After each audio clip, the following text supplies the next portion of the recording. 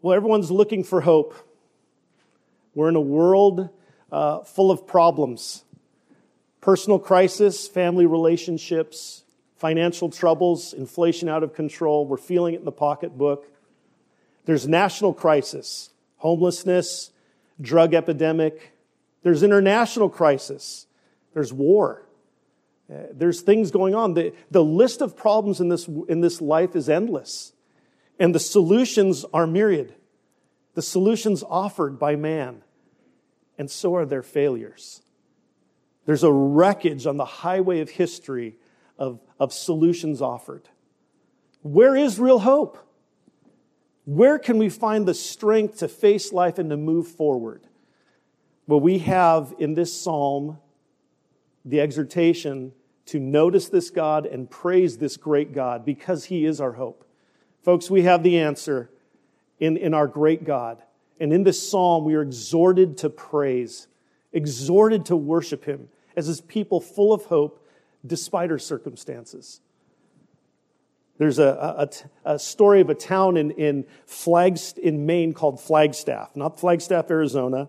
And the town was to be flooded as a dam was being built and was to become part of a large lake. Well, pretty soon, all improvements in the town stopped. People didn't paint their houses, didn't take care of their yards, and things decayed quickly. The explanation given is something worth noting. Where there is no faith in the future, there is no power in the present. In contrast to the hopelessness in the world, the search for answers, we have the answer in whom we serve, in whom we worship. And this psalm directs us to the God of Israel and to the hope we have. And because of that hope and the reasons given in this psalm, we can praise Him and be a praising people on display to the nations, to the world. So as we walk through Psalm 33, I pray that because of it, we would gain a grander vision of our great God. A greater picture of Him that would, like I said in our prayer, that it would inflame our hearts and that we'd be people that are bursting with thankfulness and praise. So that people would see and say, what is going on? What is up with them? And we would say, it's because of the Lord Jesus Christ. So let's look at Psalm 33. And we see the psalmist here giving us a call to give praise that is appropriate of our great King. Praise befitting the King. So in verses 1 through 3, we have the call to sing a new song of praise. We are called to sing. We're called to shout for joy in the Lord. Now, we were just singing, but he says, shout for joy. How many of you been to a professional sports game? Any of you? I lived in Brazil. Go to a soccer game there and you feel the crowd and the emotion. And that's for a dumb kids game. If you're a soccer player, I'm sorry. I love soccer, but it's a dumb kids game. Here, shout for joy in the Lord. O you righteous, praise is becoming or befits the upright. In verses 1 through 3, we have shout, give thanks, make melody, sing, play skillfully, have loud shouts to this great God. It's the bold, overflowing from the heart kind of praise that becomes contagious. If you've been to one of those games, you start feeling the emotion in the crowd and the excitement gets contagious. You ever felt that? I've been to Shepherd's Conference over the years. My first time there in 2000. And 3,000 men singing hard these hymns. Oh, it was great. I was ready to go to war. But there's something contagious when there's people who are on fire and inflamed singing praises to God. Give thanks to the Lord with the lyre. Make melody to Him with the harp of 10 strings. Sing to Him a new song. Play skillfully on the strings with loud shouts. This is the first time, by the way, in the book of Psalms, a book full of songs, that we have instruments mentioned. Interesting. But here, he's talking about arranged songs that are thought out, that are skillful in melody with the use of instruments. But it's not just emotion-filled songs. It's songs full of reason, full of thoughts. There's information that's to inform how we praise God, that are to draw our hearts to God. And these are bold songs with solid statements that draw out praise. That's why we avoid what we call 7-11 songs here. Songs with 7 lines that you sing 11 times in a row. Those are emotion-filled songs, but without solid words, biblical theology, they're empty. You might walk out with an emotional high, but it's fleeting. Here the psalmist calls us to sing songs that are full of reasoned out biblical thoughts and words that give the meat that informs our praise. Enthusiastic, yes. Emotions are involved, yet they're informed. Such praise is appropriate from God's people because of whom they praise.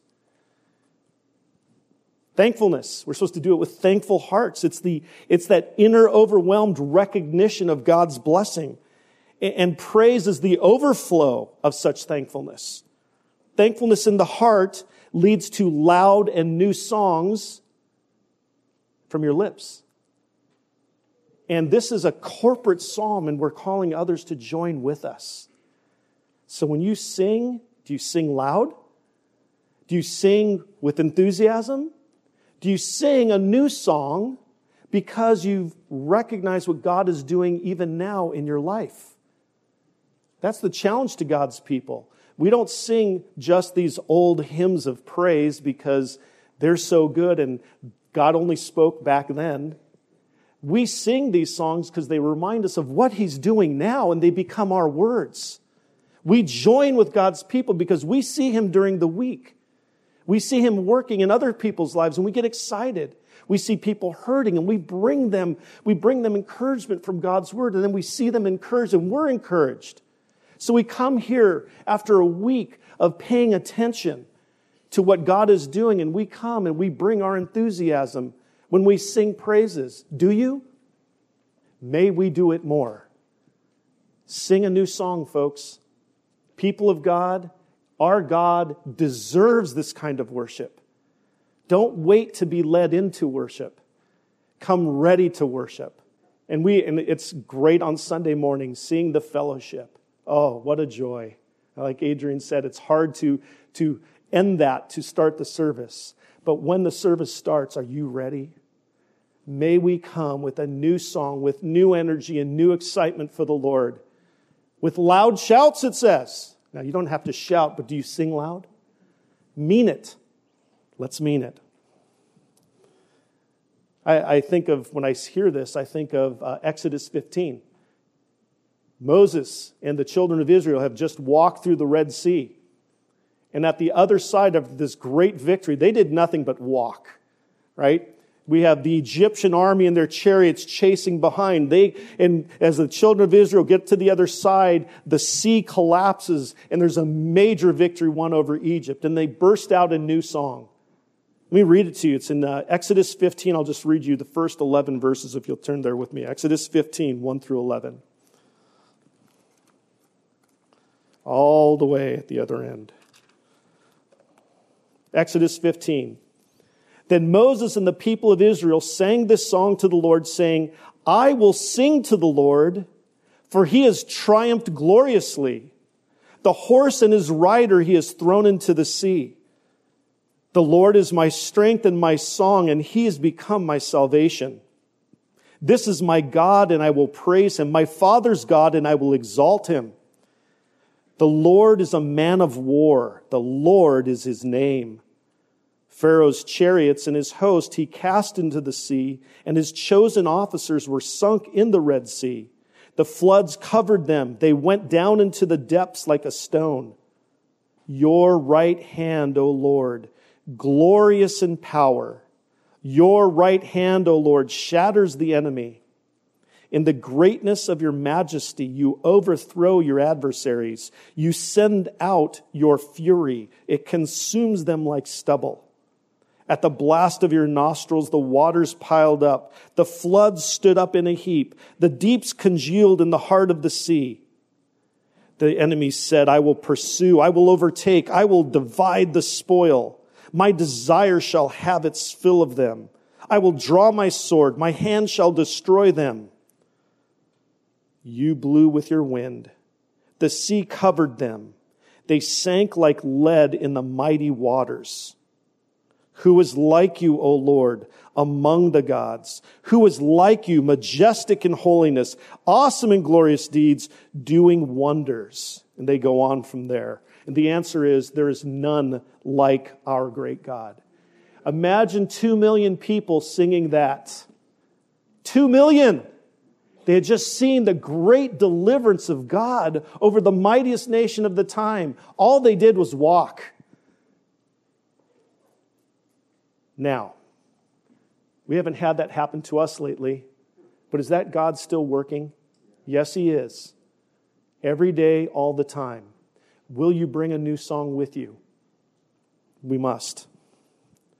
Verses 4 through 5, we are now told by the psalmist, he gives us a reason, number one, for this new bold song of praise, a new song praising the beauty of His character, His attributes. He says this, for the word of the Lord is upright, and all His work is done in faithfulness. His word, it's upright, it's on the level, it's not crooked but straight. It's right, and it stands the test of time. His works, they're faithful. What he does is done in alignment with His character. Therefore, they're to be trusted. So what he says and what He does can be trusted. And He's good, and He does good, so He's faithful, and He's going to take care of His people. That's the kind of God He's the faithful one. He's the upright one. He's faithful always, in contrast to people who are not. How many of you have been let down by somebody? How many of you have let somebody down? God doesn't. He's worthy to be praised. He loves righteousness and justice. The earth is full of the steadfast love of the Lord. His works are righteous. His judgments are just. We're in an unfair world. Justice doesn't always win out as far as we can see. But God is just, and He will bring justice, whether it's now or in the life to come. God is just, and we can follow Him. He loves these things, righteousness and justice, and that motivates His word, His words, and His works. And His steadfast love. He's not stingy with His love. It fills the earth. He doesn't dole it out in measure. It's overflowing for His people. That's the God who's covenanted with His people. And in Jesus Christ, in the new covenant, we become recipients if you're a Gentile. Through Christ, we have the covenanting love of God for us. A love that does not end. A love that endures. He's a God over all the nations. Back then, they thought a nation would have its God, and it was a localized God. God is a God of all the earth. There's nowhere you can run from His love and from His care and from His protection. Does that give you hope? So we have brothers and sisters in Ukraine under terrible conditions. Do they still have the steadfast love of God on them? Yes, they do. We'd be praying for them. But they're not out of His reach. His love fills the earth. He's not a God who's limited by time, by geography, by a place. He's God of the whole earth. And the ultimate proof of that love is Jesus Christ. How much does He care about the evil in this world? The cross says it all. Jesus joyfully went to the cross on our behalf. Jesus is the one who's provided the payment for sin so we can receive His forgiveness if we repent of our sins and reach out to Him for forgiveness, for hope, for eternal life. That's how much God loves us by sending His Son. That's available to you. We've talked about it many a time. In the gospel is the free offer of salvation to all. Many are called, but you got to respond in faith. So we're praying that you would do that, to know this God of steadfast love, whose love reaches and fills all the earth. This should inform our praise. So reason number one, He is an amazing God with beautiful character. Reason number two is in verses 6 through 9. We see Him, God's people are to sing a new song praising Him for His power as Creator. His creation that declares His glory, His handiwork that's available all the time for us to see, of His power, His creative might. It says, by the word of the Lord the heavens were made, and by the breath of His mouth all their host. The upright word you can count on is the powerful word that creates from nothing. He spoke, it came into being. He said, let there be light, boom, there was light. He said, let there be planets and stars and animals, and it all happened exactly the way He wanted it. I say this often in counseling. When people come with their problems, they're overwhelmed, and I tell them, you know what? The God who created the universe is not overwhelmed by your problem. You might be, but I'm telling you, there's hope because of the God we go to. Anything you face in life, our powerful God can handle it. And there's hope for you. He is the Creator God. By the word of the Lord, the heavens were made, and the breath of His mouth, all their host. If you've ever taken any time to look at the pictures of our universe, oh man, the beauty of the constellations and the greater pictures we have should overwhelm. I encourage you to do that. Go online and look at some of these pictures. And then they start trying to give you an idea of the distances involved. It's mind-boggling. And yet it says that He holds the universe in His hand. Our God is the transcendent, mighty God who spoke and it came into being. He's worthy of praise, isn't He? Let that inform your hearts. And it's easy to lose sight of that. We wake up in the morning to our to-do list, to the things we have to do, the traffic we have to go through, the boss that has a list of things you got to do. That it can so distract us. Let this song of praise draw you back to a time to reflect. Our God is worthy of praise. It says He gathers the waters of the sea as a heap. He puts the deeps in storehouses. You understand, into the ancient Near Eastern mind, the sea was the place of chaos and the place of mysterious, scary things. And the deep was uncontrolled and chaotic. And yet we see here, He says that He commands them and He gathers them up and He stores them up. He's so utterly powerful, He controls them at a word. This is a powerful statement to people of that time. Let's not miss it in our own. How many of you have ever been to the beach on a day of a huge swell? I was at the beach one day when there was 20-foot waves down at Ventura. The waves, it was high tide, so it was hitting the rocks on the shore that were shooting them 50 feet across the parking lot. Boulder-size rocks. And the waves were going over the pier. I took pictures, and it was awe-inspiring. Amazing power. Amazing. When the earth shakes during an earthquake, you feel it. You feel like you're at the whim. You're just a rag doll. The sea, He speaks and it does exactly what He wants it to do. Total mastery, total control. This is creation imagery. The waters, He commands the waters to separate from the land, and it does it. In Job 38, it says that He's given a border to the waves. They can't go beyond it unless He says so. Again, to the ancient Near Eastern mind, this would be Wow. This is no small God. It brings to mind the Exodus event. We already mentioned it, so I read from it. Where God said, okay, I'm going to cause a wind to come, and he separates the sea. And what did they walk on? It says they walked on dry ground.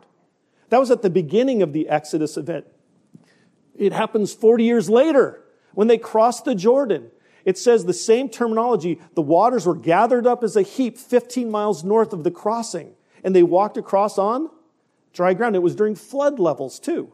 This is a major deal. God, in the midst of delivering his people, shows his creation power. And it's not just for the Jews. It's for God's people today. Now, we may never see something of that might happen. But whenever someone becomes a Christian, they go from what? Death to life. That's a miracle. God is working at all times to sustain the universe. Oh, who does he do that through? Colossians 1 says that Jesus is the one who upholds all things by the word of his mouth. This is the God worthy of praise. Let all the earth fear the Lord. Let all the inhabitants of the world stand in awe of him. This is a call to all peoples to come under his authority, a call to submission and awe. For he spoke and it came to be. He commanded and it stood firm. The proof of our need to praise him is watching this creation power in his might on display. He is worthy of our praise. I was counseling a gentleman once. He was in his late 80s. He was a survivor of the Holocaust. And he was getting old and he was losing just grasp of reality, the beginnings of dementia. And one of the things I had him do as part of his just counseling and just during the week, when I'd have his wife take him on a walk out in the park, and I would have her help him notice creation. The trees, the sun, the birds. Describe the birds. Get him to look around. Why is that? Because creation, God's handiwork, tells us of this great God. It was to help him. One of the things to do, just to help him notice God is still in the picture. He was fearful, remembering these scary, terrible things from the Holocaust. And he was a Christian. He had great joy. He had a great testimony. But towards the end of his life, these fears came back. But as he would do this, he would read Scripture, he'd go on a walk with his wife, he would notice God's handiwork, and he was encouraged. Because God is actively working now. We see it in creation, but we see it in people's lives. It's one of the greatest things about being involved in ministry. And I don't just talk about professional ministry, I'm talking about where you are discipling others. You get to be a part of God's ongoing work now. Man, do it. It's so exciting. So exciting. God is worthy of praise. His power on display. May we notice it. May that inform our praise. May it form our praise so much so that we want to shout loudly. God's people are also to sing a new song praising him for his sovereign reign. In verses 10 through 17, he gives us a third reason to sing his praises. Because of his sovereign reign over the affairs of man, over the nations, over the events of life. Verse 10, the Lord brings the counsels of the nations to nothing. He frustrates the plans of the peoples. This brings to mind Psalm 2, where it says, the nations rage against the Lord and his anointed. And what is God's response? He laughs. They're nothing. And we're in the midst of a worldwide crisis. You know, with the Ukraine crisis going on, where Russia is invaded, and it's on the news all the time, and we see tragic things in this world of instant media, and it's tragic. And we watch the different nations meet and try to come up with plans, and we feel helpless. Is there anything we can do? There's nothing that we think we can do. But from God's perspective, he's still in control.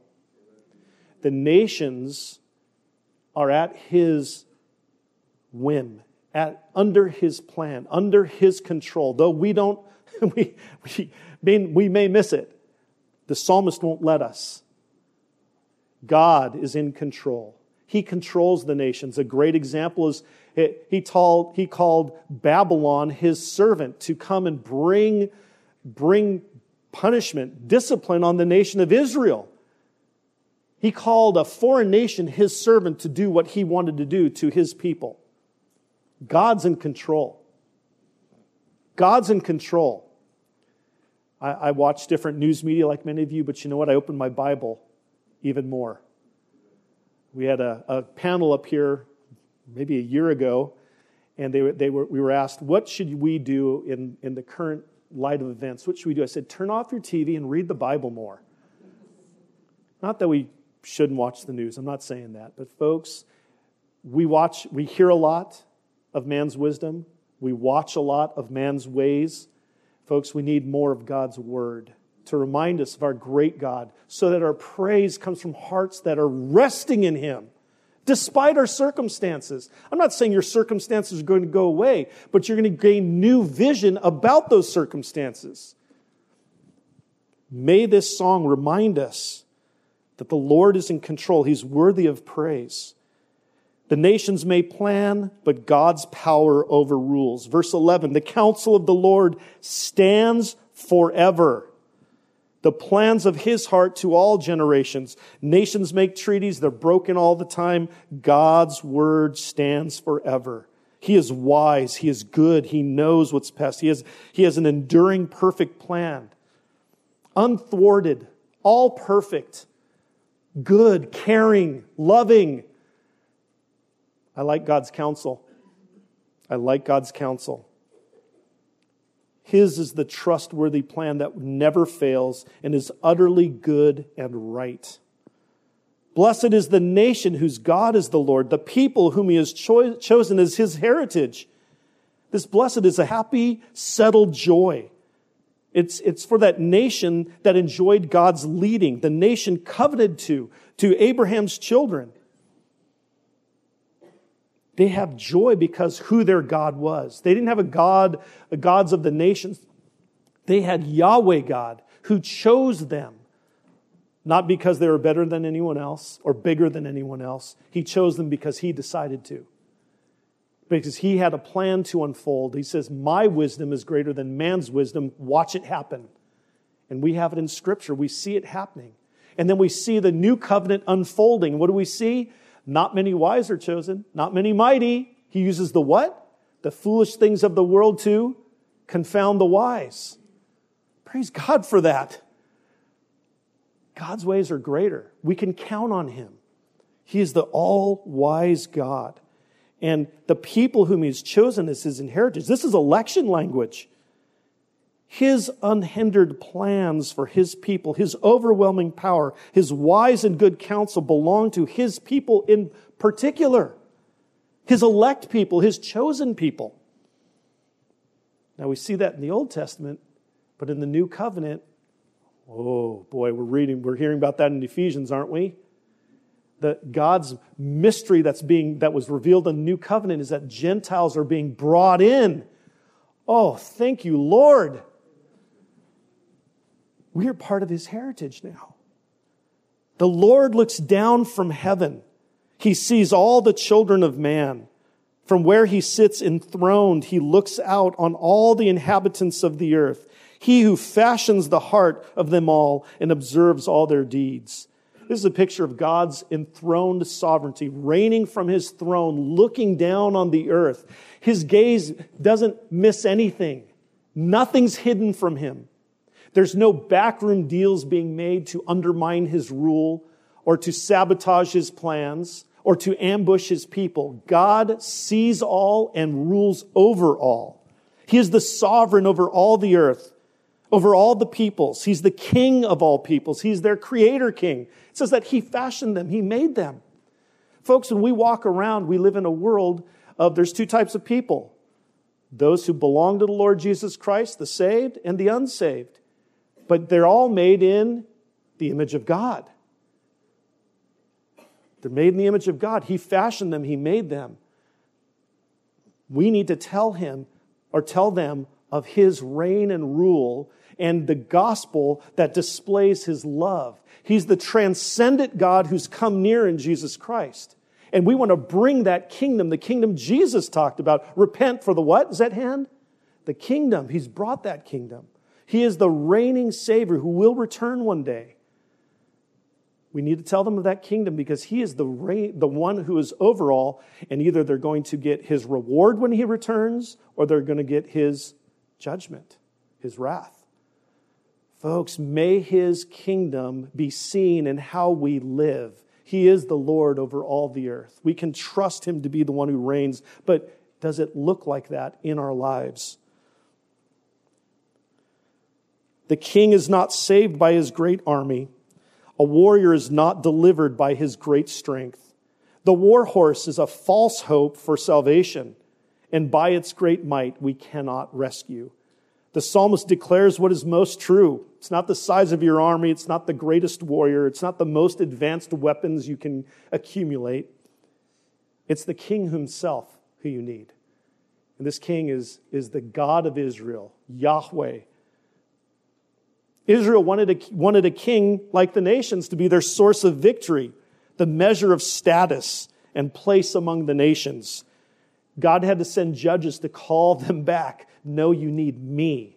You don't need a king. You need me to be your king. The kings of Israel were warned not to go to Egypt, not to get chariots, not to get horses, not to count the people or count their army. And yet they would constantly do that. So God had to send prophets to call them back to him. Will you trust me to be your God, to fight your battles? We have so many pictures. That's what we need to know the Old Testament. Read it to see the stories of God's work. And we see people like Gideon with a small handful of men taking on thousands, winning an incredible victory because of a great plan? No, because of a great God. These are crazy stories, but they're great to remind us God will have the glory because he's going to do it in a way that we would not plan. It's by his power and his might. Again, I'm talking about these stories, but folks, that applies to us in our current circumstances, in our current situations, in the life we live. This is the same God. And yet we forget. We got to pay attention. We got to pay attention to this great God and what he's doing. Will you trust in his goodness in your life and his care in your life and his power to work?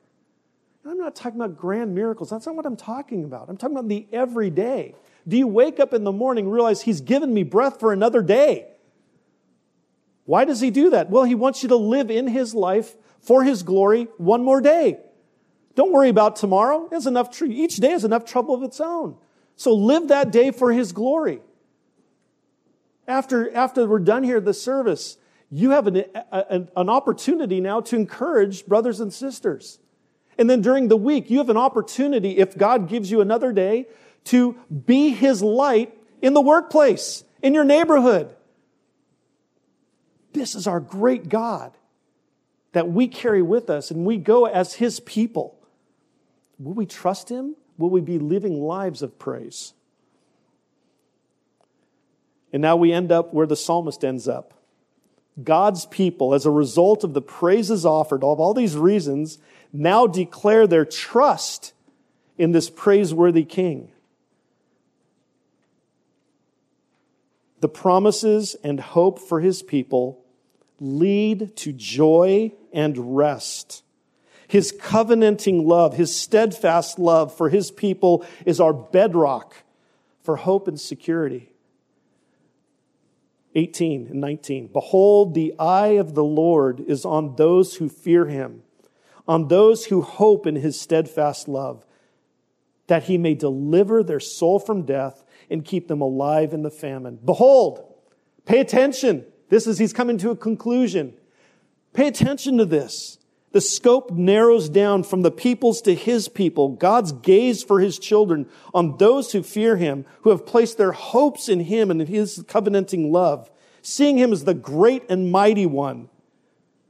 These people have great comfort. He has laser-like focus now on his people, a particular love and care for his people. That's what God does. And it's not just you and you because you're special Christians. If you are a follower of the Lord Jesus Christ, you are adopted into His family, and you are recipients of His love, His enduring love. Will you blow it? Will you feel undeserving at some point? Everyone say yes. You will. Me too. But His love doesn't fail. He never fails us.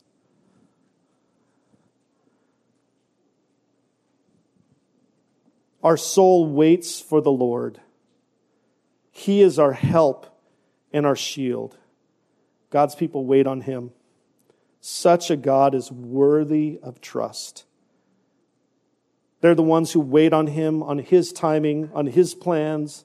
It's not easy. I tell counselees all the time, it's not going to get easier for you if you want to start walking in God's ways towards Him, forsaking sin and seeking to put on righteousness. It's not going to be easy. You're fighting your flesh. You're fighting the world. You're fighting Satan. But is it worth it? Yes, it is. God is great. God is right. God is good. God is caring. He's worthy of our praise. He's worthy of our devotion. He's worthy of our lives. And we wait on Him and on His timing and on His plan for our lives. He has proven faithful. He is faithful. Verse 21, for our heart is glad in Him because we trust in His holy name. Gladness, rejoicing, because their trust is grounded on nothing temporary or fickle, not wishful thinking, but founded on the Father, the King like no other, the sovereign who is loving and powerful to save. Our heart is glad in Him. Let your steadfast love, O Lord, be upon us, even as we hope in You. Hope established and guaranteed due to His covenanting love. And from it comes a song of praise. They sing to this great God. We do too. When you're driven to your knees in despair, your circumstances overwhelming, where will you turn? Turn to this great God.